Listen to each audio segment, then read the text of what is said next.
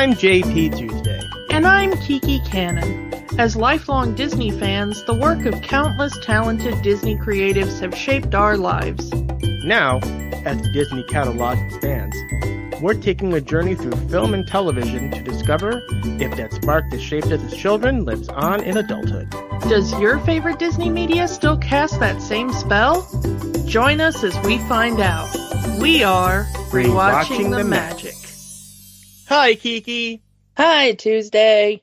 Well, Kiki, they say, way back in days of old, there was a legend told about a hero known as Galavant. No. No? Don't do that. We're not doing this episode as a musical? No. Oh, okay. We can talk it out. We are doing Galavant Season 1, the ABC show from 2015, aka the best show you've never watched. I will go on record saying that, because there's a lot of people who do not know that this show exists. Mostly because it only lasted 2 seasons. There's only 18 episodes of this show completely. And it was a mid-season replacement for Once Upon a Time. So if you were watching Once Upon a Time back in 2015 and the show was on hiatus, you likely were not watching ABC at the time. I knew about this show because the commercials would often play during Agents of S.H.I.E.L.D. when I was watching that. Oh, what is this show called? Galavant. Oh, Alan Menken is involved, the guy that wrote all of the best songs from the Disney Renaissance? I'm in. The best way to describe Galavant, and I've heard other people say this, and it is so true. Galavant is like if you took Monty Python and The Princess Bride and they had a baby. You could say that. I would throw a little bit of Mel Brooks, especially like Robin Hood, Men in Tights kind of thing. But that's the general vibe I've always heard. And I'm hard pressed to disagree. But yeah, Galavant, the brainchild of creator Dan Fogelman, who he's the director of Tangled. And he met Alan Menken while they were working on Tangled. And they came up with this show. This show about swords and sorcery, and it made it a musical TV show. Not the first musical TV show to exist. Kiki, do you remember a TV show called Cop Rock? Yep. So yeah. Oh, we are showing our age. But yeah, an idea, musicals, you watch a film musical or a stage musical, but a TV show musical that I think, at least for adults, might be too much to swallow. But yeah, and it kind of started a wave of musical TV shows for the last couple of years, because not long after this, the CW would do Crazy Ex-Girlfriend, a TV show called Smash, Zoe's Extraordinary Playlist, and the most recent one, Rest in Peace, Schmigadoon. Yeah, maybe somebody else will pick that up. Yeah. I heard they're trying to shop it around. Disney, pick up Schmigadoon. But yeah, the idea of a weekly television series that was a musical, somehow this works, because like the comedy works so well, the songs work so well, the cast is damn near perfect. Like, if you grew up, like, this movie was kind of made for us, because if you grew up with the Disney Renaissance, especially with Alan Menken's songs in that era, you get that feeling of familiarity in this show. And then they go, well, we're going to subvert your expectation of Disney Renaissance movies, and right in the first 5 minutes, we are off to the races. I mentioned the cast. I mean, Joshua Sass, Timothy Udmundson, Vinnie Jones, Mallory Jansen. Mallory Jansen, if, again, I mentioned S.H.I.E.L.D., right after she did Galavant, she would join the cast of Agents of S.H.I.E.L.D. So that was kind of cool. Like this whole, even like the guest stars that they had for the one episodes were perfect, because you had, for season 1, Weird Al Yankovic as a singing monk. Mwah, I'm sold. Yeah. And, they had, like, Rutger Hauer and Hugh Bonneville and, who is probably my favorite character, Sophie McShare as Gwen, the Handmaiden. The handmaiden. And, I mean, her and Hugh Bonneville both from Downton Abbey. Mm-hmm. So I knew them from that, of course. And she plays my favorite character on Downton Abbey too, so it was kind of. And what's so funny is she plays kind of the same character on both shows. She's like the maid who is kind of like, hey, rich people kind of suck. We should take them down. like she's the most based character in like both series. Of course, John Stamos in here as well. Anthony Stewart Head. Yeah. For like 20 seconds, who is horribly underused. I mean, the best person in the main cast, easily Timothy Omundson. Yeah, We've talked before about people whose careers I have followed since Xena, because we talked about it with Carl Urban. Mm-hmm. And Timothy Omundson is one of those too. I saw him first on Xena, where he played Eli, and it's been so weird to watch his career just continue, and him showing up in things that I'm like, oh, well, fancy seeing you here, Eli was the Jesus stand-in, right? Yeah, he was kind of the weird Jesus-y stand-in in Xena. And it was such an odd storyline, but he played it so well. And I've heard nothing but good things about him from the, he's definitely the best character of the main cast in here. And like this, I mean, his entire story arc throughout both seasons makes this show. Like, it's really weird to say that the best part of the show called Galavant is not the character called Galavant. I've probably said it before, but I'm gonna say it again now. Like, honestly, if your main character in a series is the most interesting character, I think you're doing it wrong.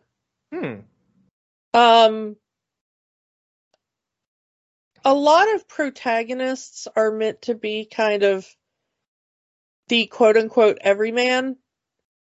And so they tend not to have, like, really strong personalities. So the viewer can impart themselves onto the main character. Yeah, it's like, oh, here's a stand-in for you, viewer, whoever you may be. So the most interesting characters in most stories are the backup characters. It's why a lot of people like villains, because you're not generally meant to like put yourself in the place of the villain. So the villain can be like a fully fleshed out character, because the protagonist kind of generally has to be like, look, viewer, this could be you. And the viewer could literally be anybody. Mm-hmm. But the villain can be like a very set specific character with a lot of like very interesting traits. Or the sidekick can also be, a very specific character, because you're not meant to put yourself in the place of the sidekick. Mm-hmm. So when the writers are doing this, the main character tends to be kind of frequently bland and blank slate, And then the characters surrounding them tend to be very concrete in who they are. Mhm. So I tend to think that if your protagonist, your main character, your title character, is the most fleshed out one, you're kind of doing it wrong.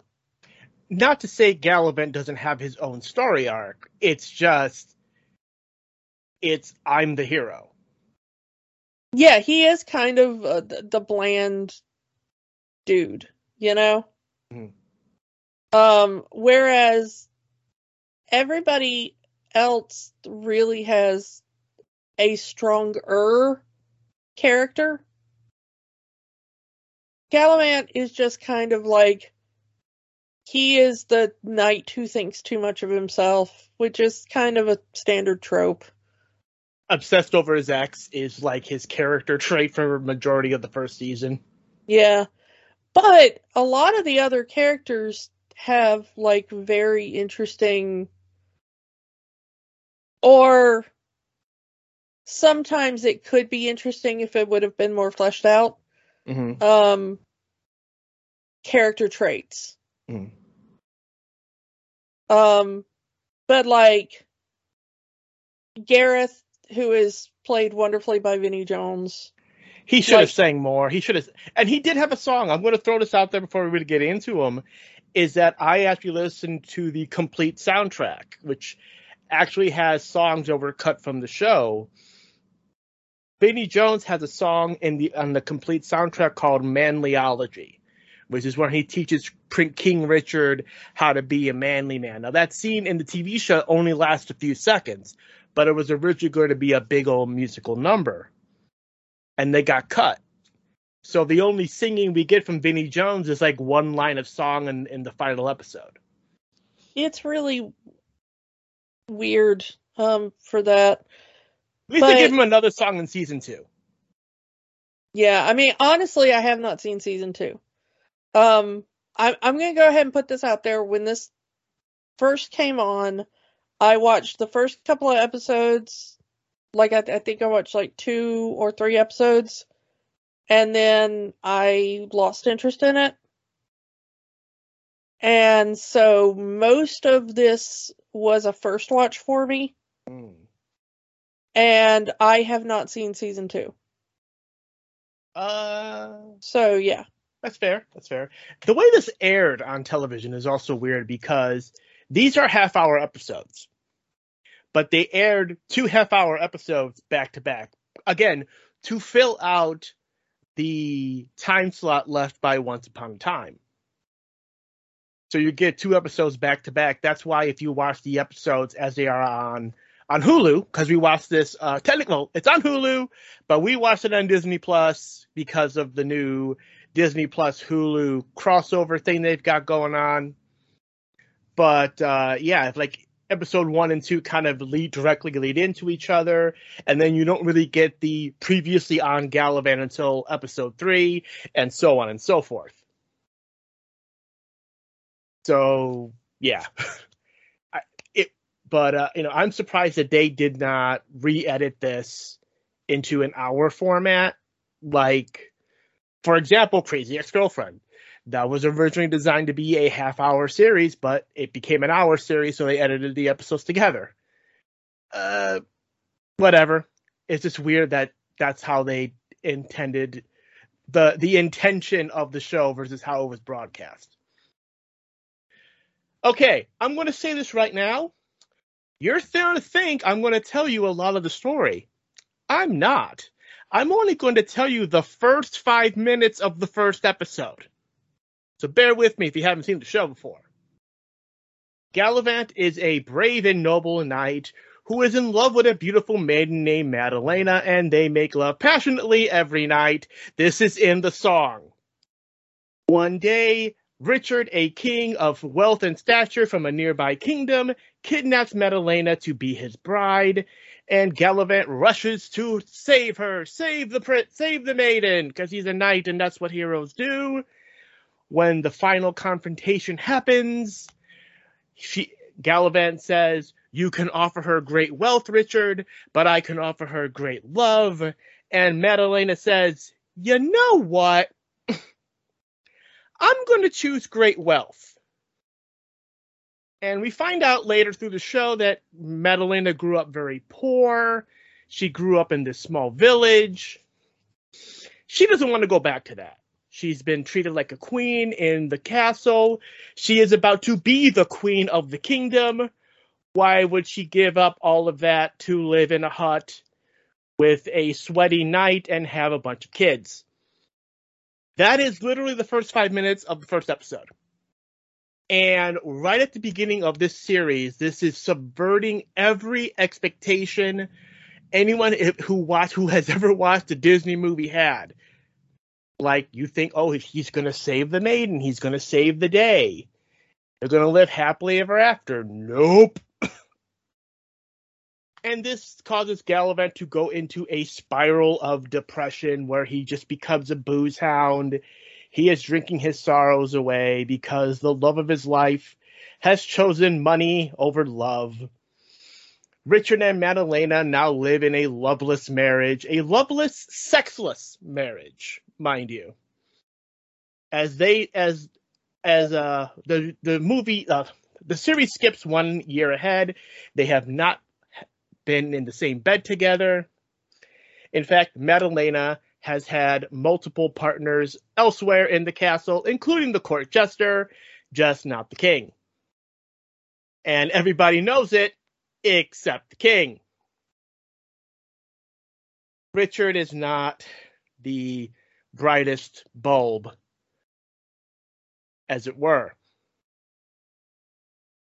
So right there, the idea of the fair maiden kind of, Madalena's heel turn, and that changes, and that goes throughout the entire series.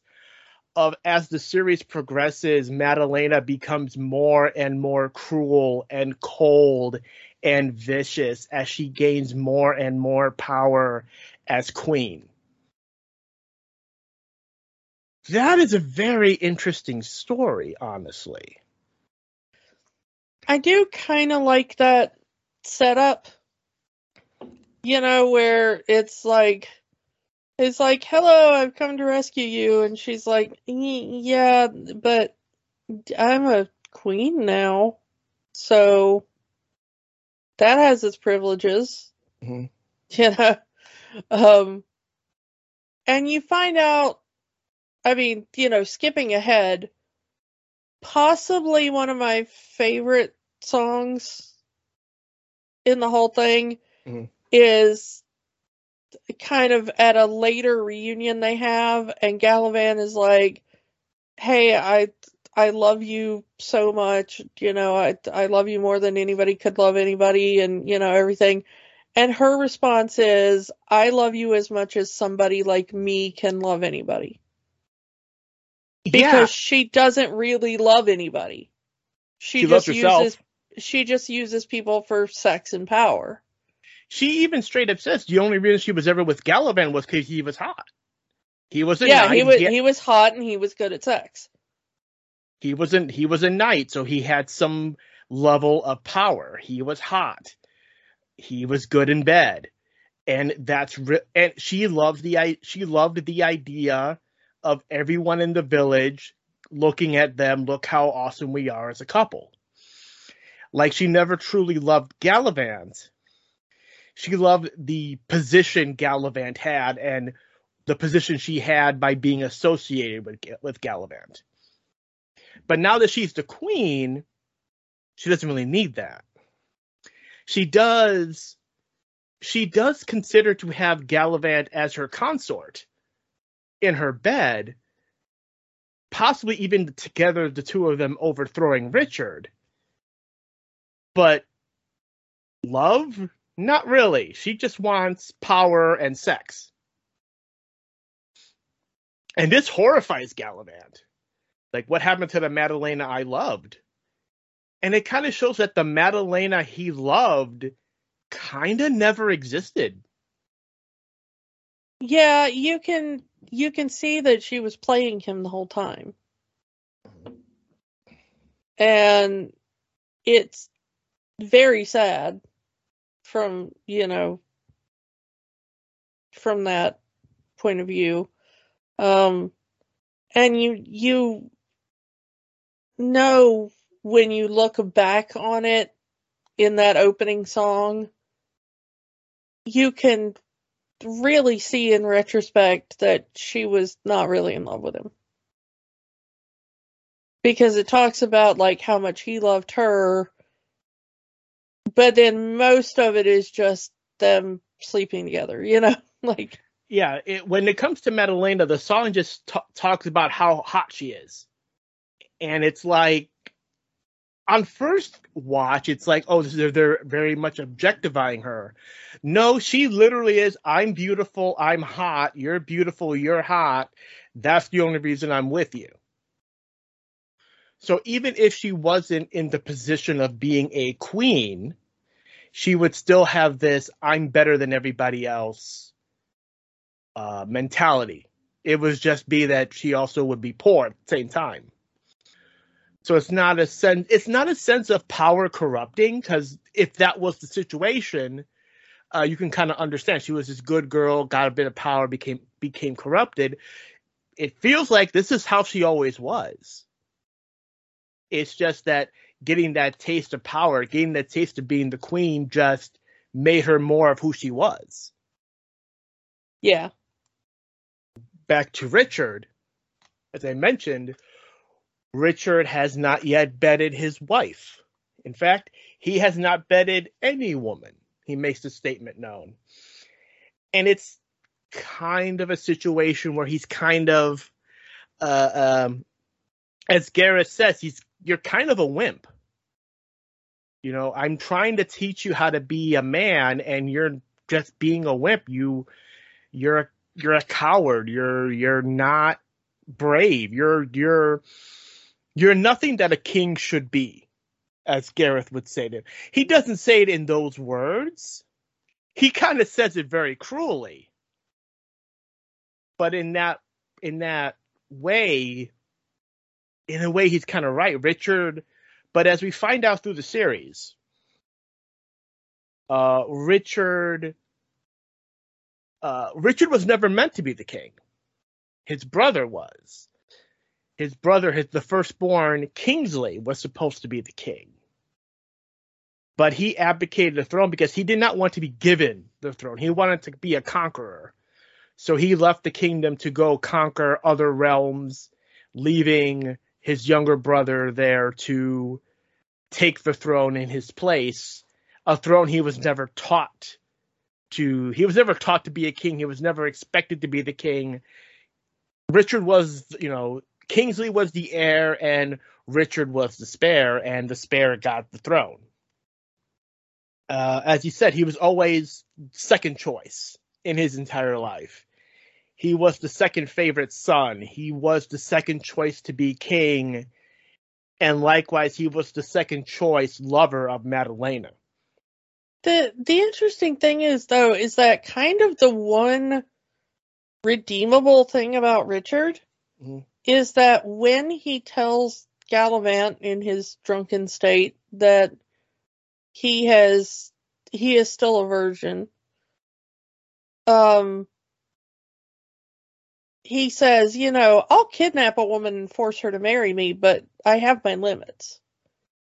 And he says that he thinks that sex should be saved until you're in love. Which Galavant actually says, hey, that's actually a good thing. He toasts him to get. That's, hey, forward thinking. Yeah, and it's kind of interesting because, like, it's weird because Richard is not really a great guy. He's constantly going around murdering people and stuff. But, like, that's the line he will not cross. Like, if she doesn't want to sleep with him, he's not going to force her. Mm-hmm. Which is actually kind of awesome of him. Mm-hmm. And then, like, when he finally is told that she's sleeping with the jester, he tells the jester, like, I thought about killing you, but I decided instead that you should teach me how to woo my wife. Like, that's all he wants. He just wants to, like, win her affection. And that's the whole point of Galavant here, is that that's why Richard sets up this plan to get Galavant to come back to him, to murder Galavant in front of Madalena in an attempt to win Madalena over. Oh, you're still in love with Galavant? Fine, I'm going to get Galavant back here. I'm going to kill him in front of you, and then you'll have to love me. I don't know what the logic there is, but okay. I mean, he even conquers a neighboring kingdom because he thinks it'll impress Madalena to go to bed with him. He conquers the neighboring kingdom of Valencia for this jewel that Madalena wants. He's going to give her this jewel, and then Madalena is going to love him. And then that doesn't work. Okay, I have the jewel. I'm not going to give it to Madalena. Princess Isabella, I'm going to send you to go get Galavant, bring him here, and then he goes with his plan. I'm going to kill Galavant, and then Madalena will love me. And the fact that Galavant never picks up on this plan. Yes, Isabella has guilt over what she's doing, but she's doing it because if she doesn't, her parents will get killed by King Richard. I want to talk about the plan there with how Richard sends Isabella. Because at first we're led to think, like, okay, Isabella is just looking for help from a knight, because that's the way the story goes. Mm-hmm. But then you find out that she's the trap for Galavant. You know, like, oh, please help me, my kingdom's in danger, but really, Richard sent her there to lure him in. And I love that he knows that the exact things to say to get Galavant to come, because, you know, tell Galavant that Madalena says she's sorry. Tell Galavant that I abuse my wife. Tell Galavant that I'm cruel and vicious to her. And tell Galavant that Madalena cries every night calling for him. Because that's going to get him here. Yeah.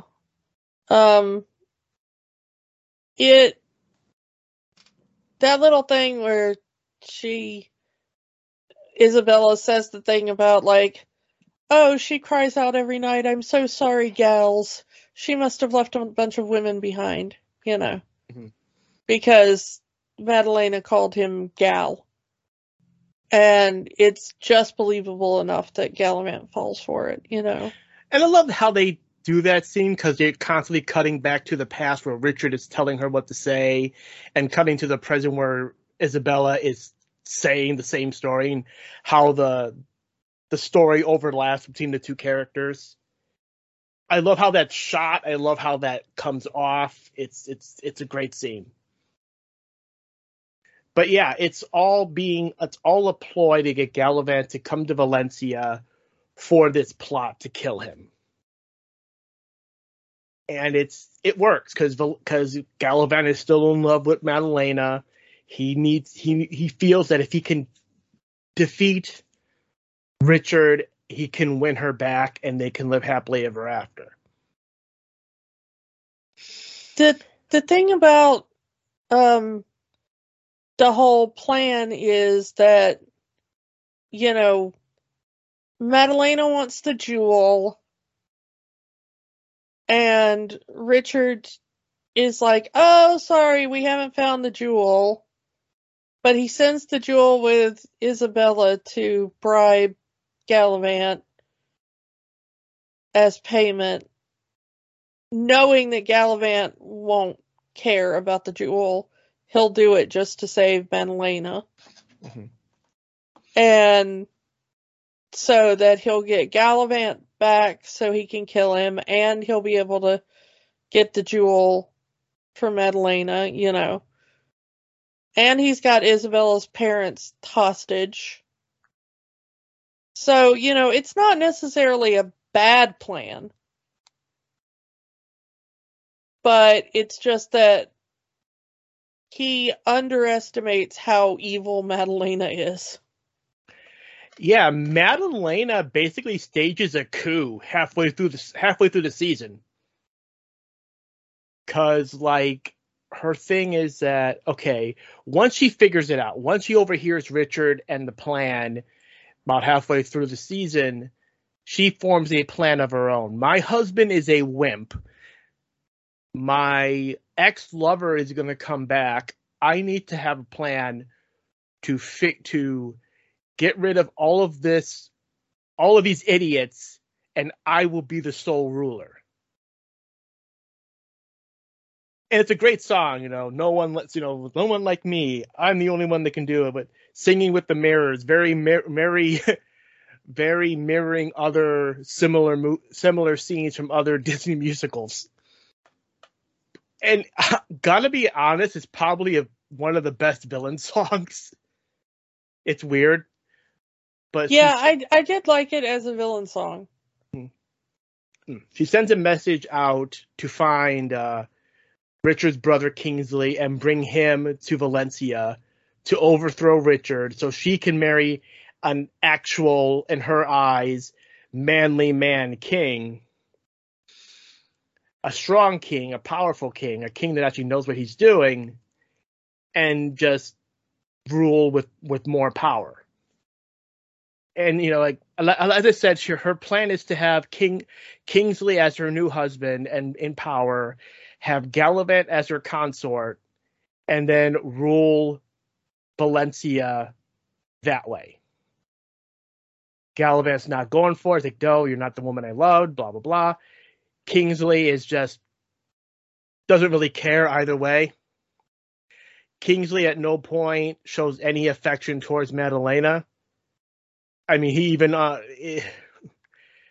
but they both have this desire for power and this desire for conquest, and they're gonna do the thing. And so, yeah, Madalena stages a coup with Richard's own brother, and yeah, and it's so dark, and again, it just shows how far Madalena has gone into the dark side with this.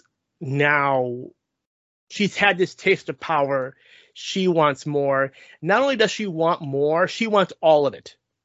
She doesn't just want to be the queen to the king. She wants to be the ruler. Yeah, she very much has an ambition, and Richard is in her way. Mm-hmm.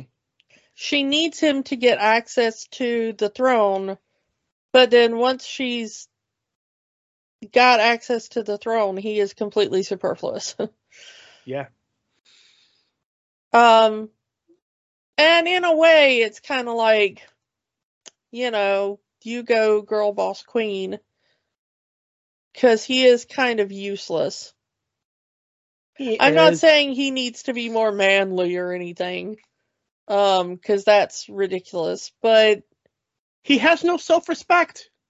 He has no self-respect, and also he doesn't really do anything except murder people who annoy him. He's cosplaying a king. He's doing things that he thinks a king would do. Granted, he's not a nice guy, but that is how he was raised to be. But he is doing all of these things because he believes that is what a king should do. Whether he enjoys it or not, irrelevant. But yeah. Even like I said, Gareth is trying with him. He even says, I tried with you. I tried to make you a real king and you failed.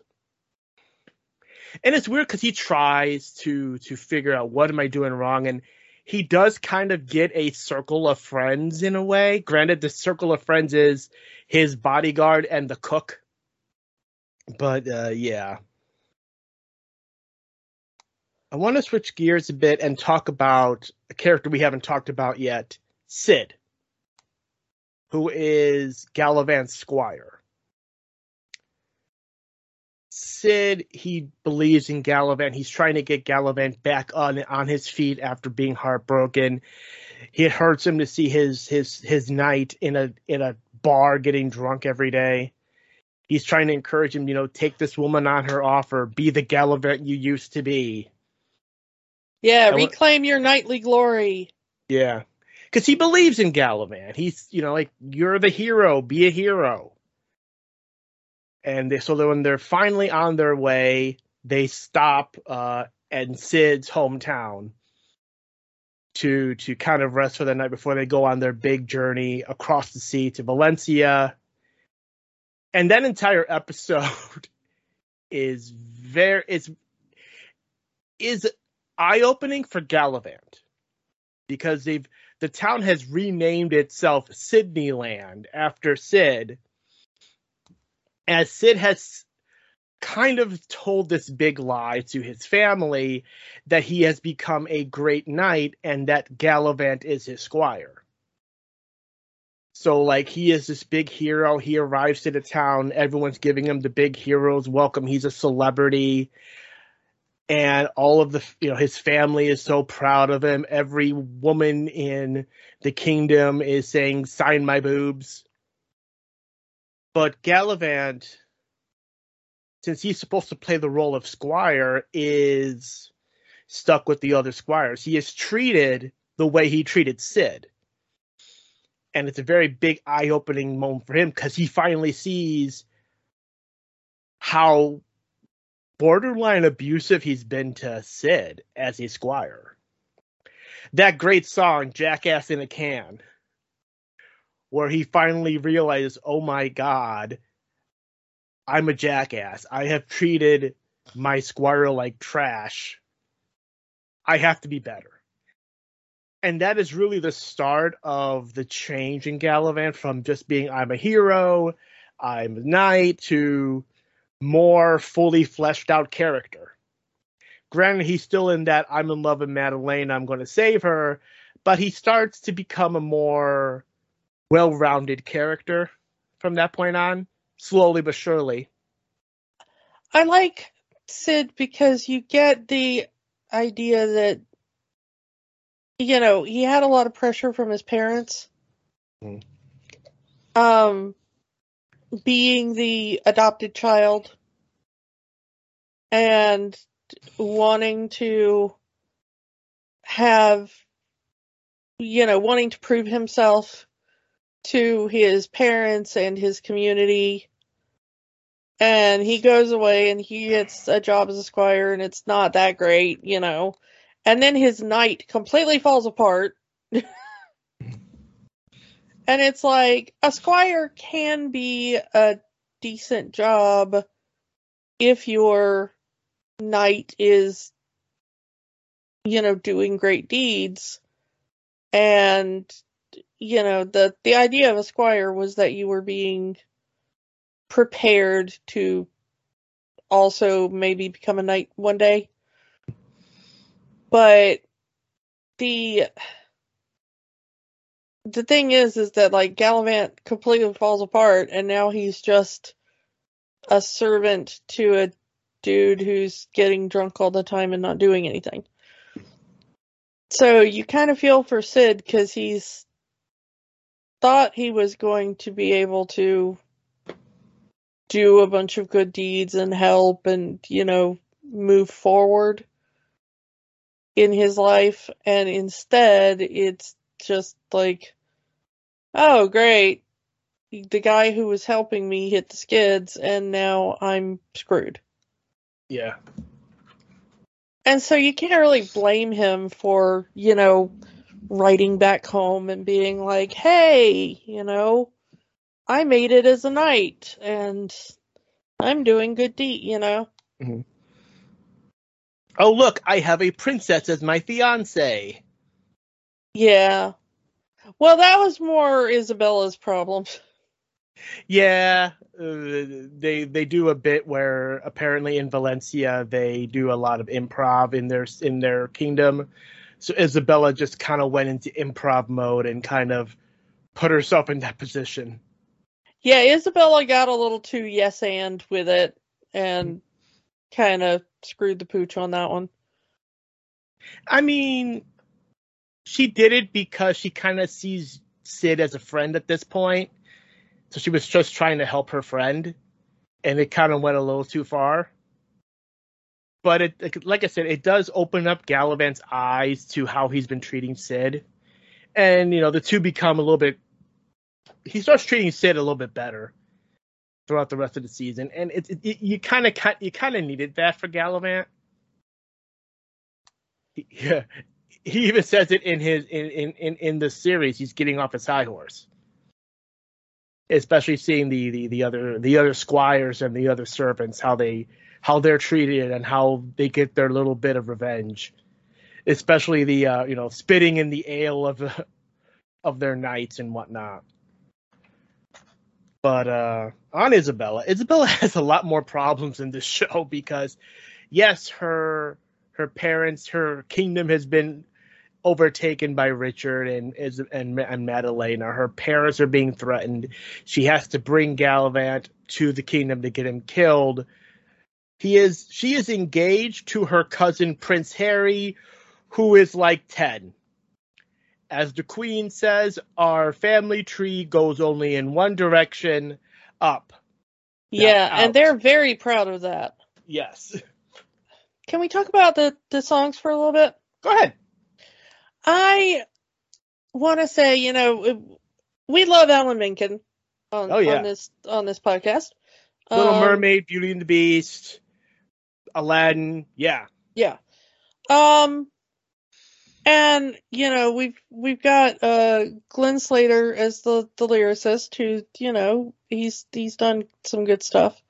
Tangled. I mean, just mentioned it. Yeah, Tangled. Yeah, and he did some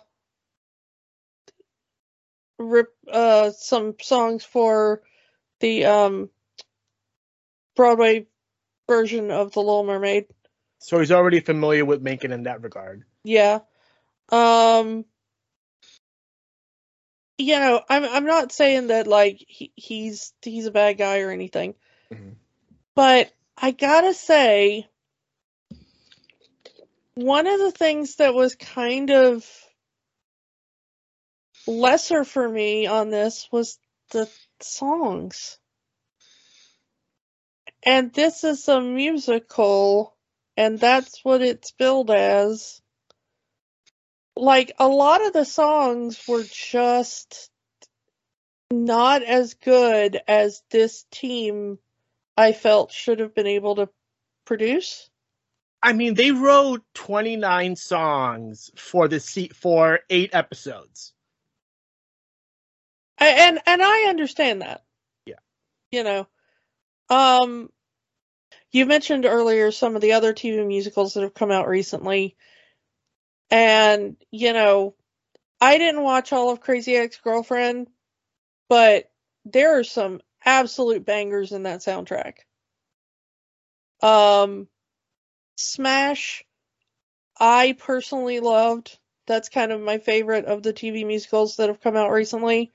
And I sing songs from that all the time.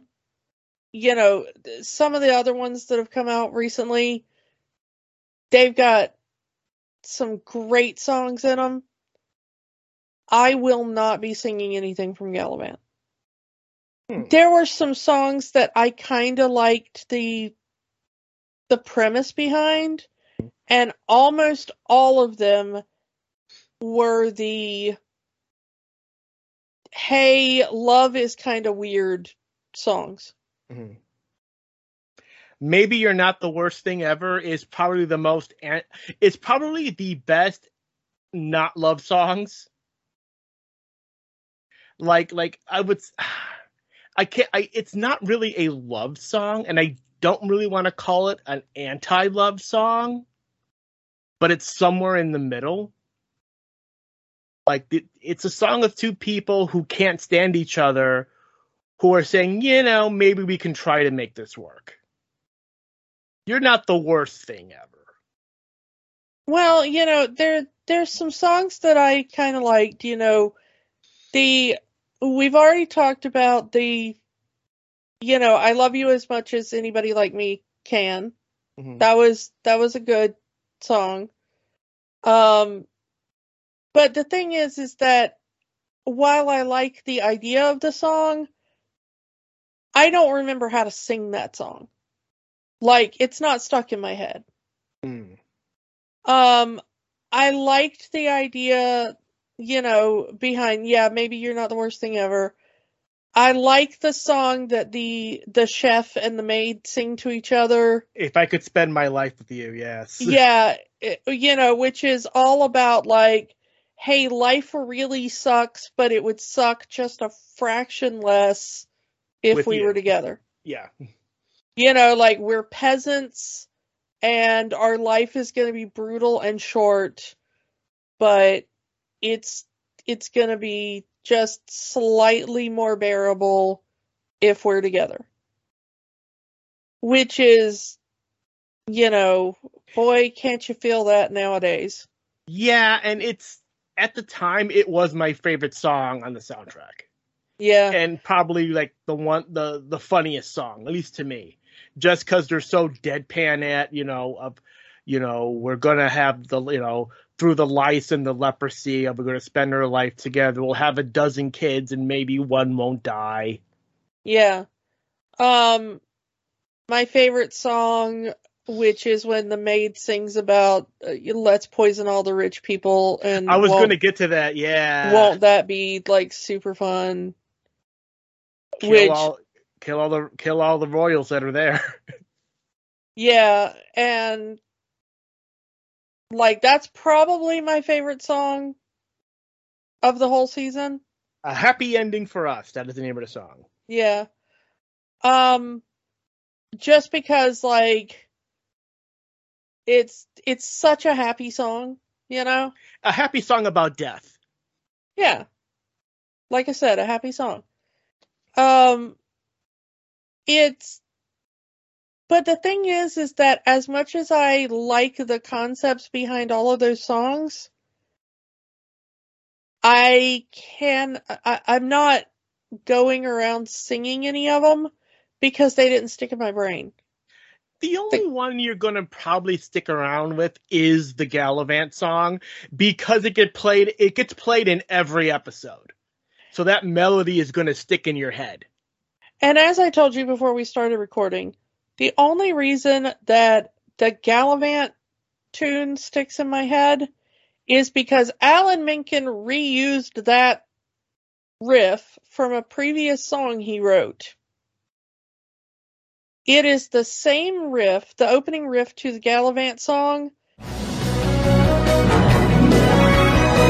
Way back in days of old, there was a legend told about a hero known as Galavant. Is the same riff as the opening riff to a song he wrote for the Broadway version of Beauty and the Beast, a song called If I Can't Love Her. And in my twisted face,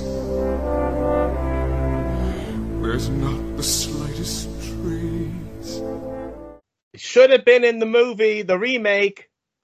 Yeah, instead they wrote a new song for the Beast to sing that is basically kind of the same idea, but a different, worser song. Mm-hmm. And that was because they were going for like an Oscar or something, and that didn't work out for them. That is the exact same riff, it's just sped up. And it took me like probably 4 episodes to figure out why I kept wanting to sing different lyrics to that song. Mm-hmm. And then I finally figured it out. I had to Google it because I was remembering different lyrics, but I couldn't quite remember where they were from. And I Googled the lyrics I was singing during Galavant, and I was like, oh, that's the song it's from. But it's the exact same riff, it's just a different tempo. And the thing is that, like, yeah, there's a lot of good concepts in the song, but for Alan Menken songs, they're not sticking in my head. Mm. And I am a person, my father says I remember every song I've heard since I was like 3 years old. And it's true. I have an amazing memory for music. And these songs are not sticking in my head. The concept is there, but the tune and the lyrics are not. And that's not good for somebody like me. Mm. That's not usual. I watch a musical and I go home humming the songs. Mm-hmm. And this is not sticking with me. And the songs are very short, so like you have, all of these songs are like, 90 seconds long. Mm-hmm. So you don't have long to get in and get out with a hook. The longest song, I think, in the season 1 at least, is like Secret Mission. Is when Galavant and Richard, drunk off their bus, try to murder Kingsley. And gonna be honest, that song goes on a little bit too long. Yeah, it does kind of just, Secret mission, secret mission, secret mission. But first, another drink. Yeah. Yes. And what's so funny is I don't know what Galavant's plan was there, because it starts out when they're in the pub and he's like, oh yeah, you should drink up. And it looks like Galavant is getting Richard drunk, but Galavant is not drinking himself. Yeah, because the whole setup is that Richard is called out and he decides, I'm going to fight my own battles for the first time in my life. Because the setup was Kingsley and Richard are going to fight over the crown, and they're going to choose a champion. Kingsley chooses Gareth as his champion. Richard chooses Galavant as his champion. Winner gets the crown. Fine. It's a cliche, but Richard is coerced into fighting his own battle for the first time. He thinks he's going to fight Kingsley one-on-one. King says, no, I chose Gareth to be my champion. You are going to fight Gareth. Now, you think the way they set this up is that Galavant is going to get Richard drunk, so he's not able to appear in this battle, and Galavant is going to take his original place to fight Gareth. But no, they both get drunk, and then their drunken stupor decide, we're going to kill Kingsley. And they botch it completely because they're drunk off their asses. Even if the plan was to kill Kingsley, Galavant should not have been drunk either.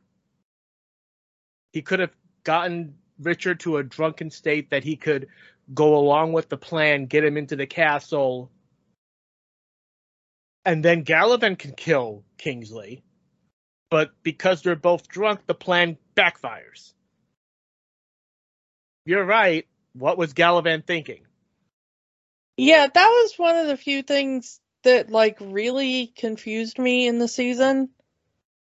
Because the season, it's got a lot of, twists and whatever, but they're generally rather easy to follow. Mm. And then all of a sudden, it's like Galavant's like, oh, I've got an idea. Let's get Richard drunk. And then also I will get drunk. And then the both of us will end up in the dungeon. And what was your plan, Galavant? Let's kind of backtrack a bit, because I wanted to get back to what the one song you were talking about, happy ending for us, where Gwen convinces the chef to poison the royals, and he kind of chickens out on it. Like, he doesn't want to kill anybody. But it's like, well, I've served these royals my entire life. I know what they're allergic to. I just put whatever they're allergic to in their food so they can all get sick. Which, on one hand, it shows that the chef is not cold-blooded. Yes, he's treated like crap, but he's not a killer. He doesn't want to kill anybody. But the look of disappointment in Gwen's face when she realizes this, like I thought we were in on this. I thought that was the plan. We're going to kill these royals and live happily, but you chickened out. I'm not sure it's necessarily like super duper disappointment, because she says, like, well, at least there's like some good in the world. We're gonna die now because you chickened out. But at least in that moment, they can see the royals being embarrassed. Yeah. That's one consolation. I don't know. I can't blame the chef for not wanting to go through with it, because he's not 100% in on for the plan to begin with, and then Gwen kind of coerces him into it. But so yeah, him not going through with the plan is not super shocking to me. All right, I think this is the one we really got to talk about, and I'm going to be honest. I think this is the main reason a lot of our circle of friends watch this show, is Weird Al Yankovic as the singing monk. Because at one point in the show, on their way to Valencia, in an attempt to stall, Isabella decides, hey, we're going to go visit these monks because you stink, you need a bath, and it wouldn't be a good look for Madalena to see you stinking. So we're going to go to these monks that have taken a vow of song. Everything they say and do must be sung, and they sing their song. Hey, hey, we're the monks. But do they like to monk around? Uh-huh. Uh-huh. Uh-huh. Yes.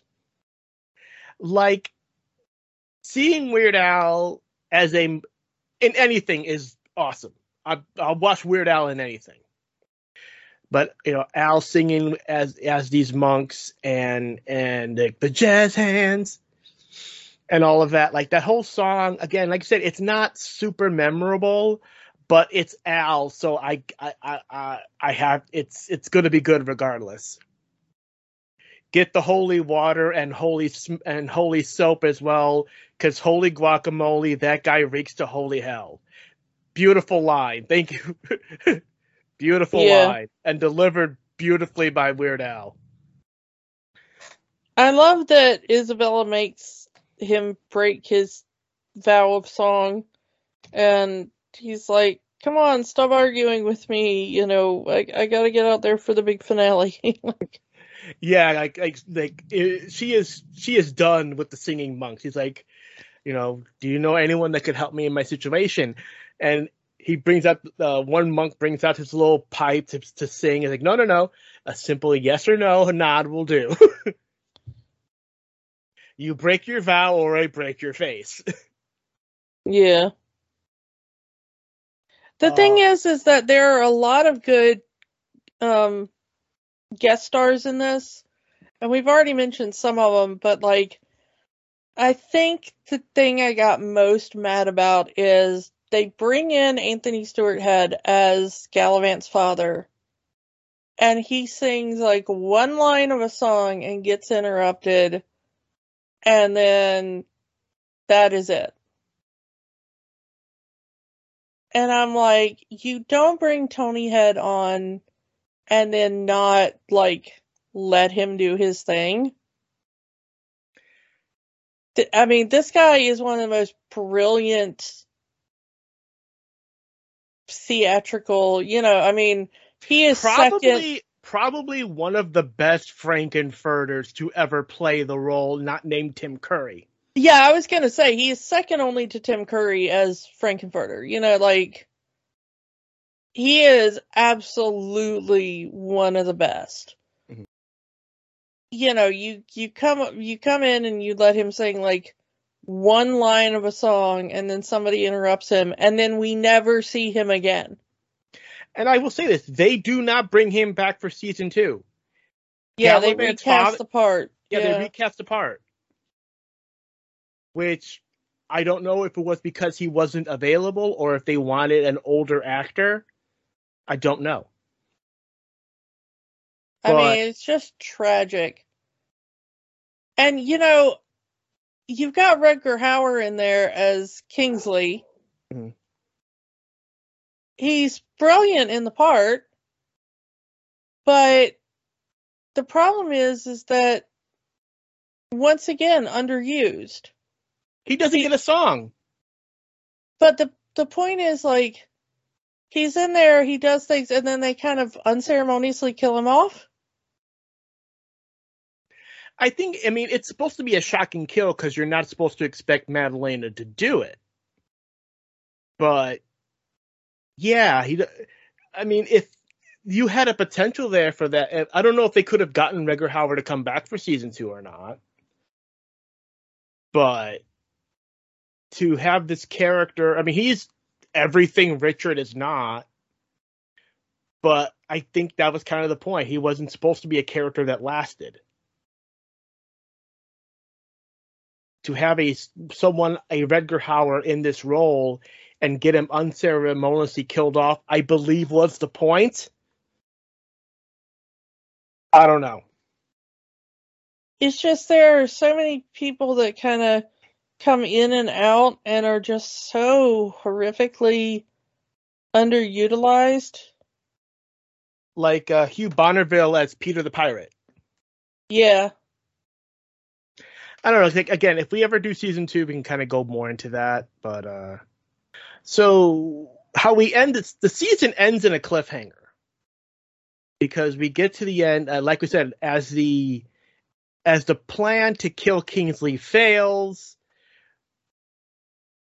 Richard and all of Galavant and all of the crew are put in the dungeon. Richard, throughout the entire final episode, is trying to have this camaraderie moment with Gareth because they've known each other since they were 10 years old. Gareth has been Richard's loyal bodyguard for as long as he's been the king. So he tries to have this bonding moment. Hey, remember that song our nanny used to sing to us? Do you remember when we were kids and we used to do this, this, and this? And Gareth is not even having any of it. And Richard, in his sorrow in the dungeon, sings this beautiful song, Good Night, My Friend, which was the lullaby that their nanny used to sing to them. And because of they mentioned this pretty early on in the episode that the acoustics in the dungeon is very, very good. So good, in fact, that the entire castle can hear Richard singing this lullaby. And it reaches Gareth, this big, tough guy exterior. He kind of touches him to the point where he's going to try to save his friend. He lets Galavant go. He lets Richard go. Get out of here. They're going to kill you both in the morning if you don't get out of here. So get out of here, but only you two. You're the only two that I can let escape right now. There's this great bonding moment at the end with Gareth and Galavant where they make a promise to each other. I will protect your friends if you protect my friend. Don't let a hair on Richard's head be hurt, and I will not let a single hair on your friends be hurt. It shows that Gareth does care about Richard, not just as a subject to the king, but as an actual friend. And it's a great moment because it shows that even though he is this big, tough guy, I don't hug anybody, I don't say I love you or anything else, that he does care for Richard, even though he won't admit it. So Richard and Galavant, they escape with the pirates, like I mentioned the pirates earlier. He also allows the rest of Galavant's friends to escape as well. They escape to their Isabella's cousin's kingdom, and Madalena kills Kingsley, and now seemingly Gareth is now, for lack of a better term, the new king, as he takes his seat right next to Madalena at the end of that episode. So now we have these story elements going into season 2, where Madalena and Gareth are now the ruling party of Valencia. Isabella, her family, the cook, the handmaiden, and the jester have escaped to the neighboring kingdom of Hortensia, and now Galavant and Richard are on a pirate ship back to the original kingdom to keep Richard safe. All of these dangling It's a good thing season 2 happened, because if this is the way the entire series would have ended, I would have been mad. Yeah, nothing. I'm just going to say this, and it's a thing that was done so well by J. Michael Straczynski in Babylon 5. When he did Babylon 5, it was in syndication, and he never knew if another season was going to be picked up. So what he did was he wrapped up all the major storylines for the season, but he left enough things open that if they got picked up, he could do another season. So if you watch that show, each season kind of feels like you get a complete story. But if you watch the next season after, it feels like a continuous story. And I think more people should learn from that, because so many things just get unceremoniously canceled. And then people are like, well, where's the rest of the story? This just ended on a cliffhanger and we never get a resolution. In some cases, during production of a show, they will be told, you are going to be renewed for a new season. And then after production has ended, oh, you're canceled. I mean, I'm dealing with a thing right now where one of my favorite recent shows, the Snowpiercer, they produced the final season of the show, and then the network decided not to air it. A different company bought the final season, and they're trying to shop it around, and nobody's picked it up yet. There is a completed final season of a show that I love that I cannot see because it got canceled after they finished production of the show. Like, why not just air the thing you already paid for? I mean, we're kind of seeing that now with fully produced movies. Yeah, I mean, it's the most ridiculous thing.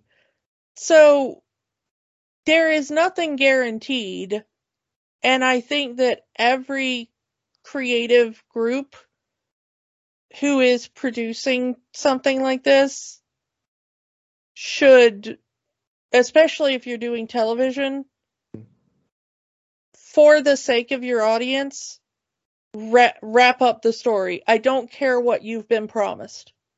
I mean, in a way, it does get wrapped up. It's not a happy ending.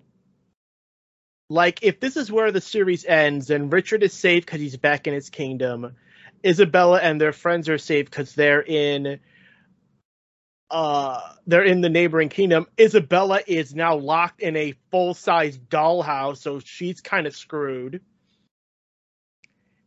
And Madalena now has a new romantic partner who is the manly man she's always wanted.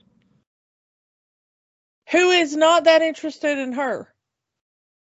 Yeah, we didn't mention it, but yeah, Gareth's type of woman is the extreme. Either you have to be extremely skinny or you have to be extremely fat. No in between. And since she's, she's thin, but she's not, he talks about wanting somebody who's like Unhealthily thin. unhealthily, like near death thin. And he says to her at the end, like as they're sitting on the thrones, that she's either going to have to lose a lot of weight or gain a lot of weight for her to be attractive to him. Mm-hmm. So it's the first time somebody looks at her and says, like, you're not attractive. The thing is that, like, yeah, they come back for a second season, but I haven't seen that one yet, so. Maybe we'll cover it at some point. We'll see. Kiki, based on season 1 alone, does Galavant have the magic? Oh, you're gonna hate me. Not really. I did not really super enjoy this. I was, when you were like, hey, let's do Galavant, and I was like, oh yeah, I watched the first couple episodes of that. I wonder why I never finished it. And now I kind of remember why. I mean, I had originally wanted to do all 18 episodes, but we just did not have the time to watch all 18 episodes. I'm going to be honest onto the podcast. We did not have time to watch all 18 episodes this go around. So we just decided on the first season. And I had forgotten that season 1 ended on a cliffhanger. Well, it's not the cliffhanger that really bugs me. Mm-hmm. It's kind of everything else. Mm-hmm. I think it kind of has to be the both seasons together, because it does kind of tell a complete story. Because season 2 does have a complete ending. But again, maybe we'll get to season 2 at a later date. But for me personally, I say yes. I really did love this show when it was first airing. I was hoping for a season 2. I do love the songs. So, agree to disagree. I really did like going back to watch season 1 again. And so, yeah, I mean, that's just me. I really did love going back to season 1 again, and I would love to talk about season 2 at some point. Well, I mean, it is what it is, and maybe season 2 makes season 1 better. Mm. But, we'll get to that when we get to it. Mm-hmm. So that's all we have to say about Galavant season 1. As for next week, it is our Valentine's episode. And we're going to be doing a love story. A love story. This man is going through so much just to be with the woman he loves. He fights cancer to be with the woman he loves. Of course, I am talking about the romantic love story, Deadpool. Yay! So come back next week for Deadpool, and we will talk to you all next time. Bye. Bye. Don't let the magic stop here. Join our conversations on Facebook, Instagram, and Threads at Rewatching the Magic. We are on the X, formerly known as Twitter, at Rewatch the Magic. And new episodes are available every week at rewatchingthemagic.podbean.com. Remember, the magic is for everyone. It only stops if you let it. Podcasts are fun. But there's work to be done. We encourage you to get involved. Here are some organizations we support. The American Civil Liberties Union fights for the constitutional rights of all Americans. Find them at aclu.org. The National Network of Abortion Funds helps people find access to safe abortion services. Their site is abortionfunds.org. The Trevor Project provides a 24/7 crisis helpline for LGBTQ youth and education services for schools on LGBTQ issues. They can be found at thetrevorproject.org. Or find a way to help in your area.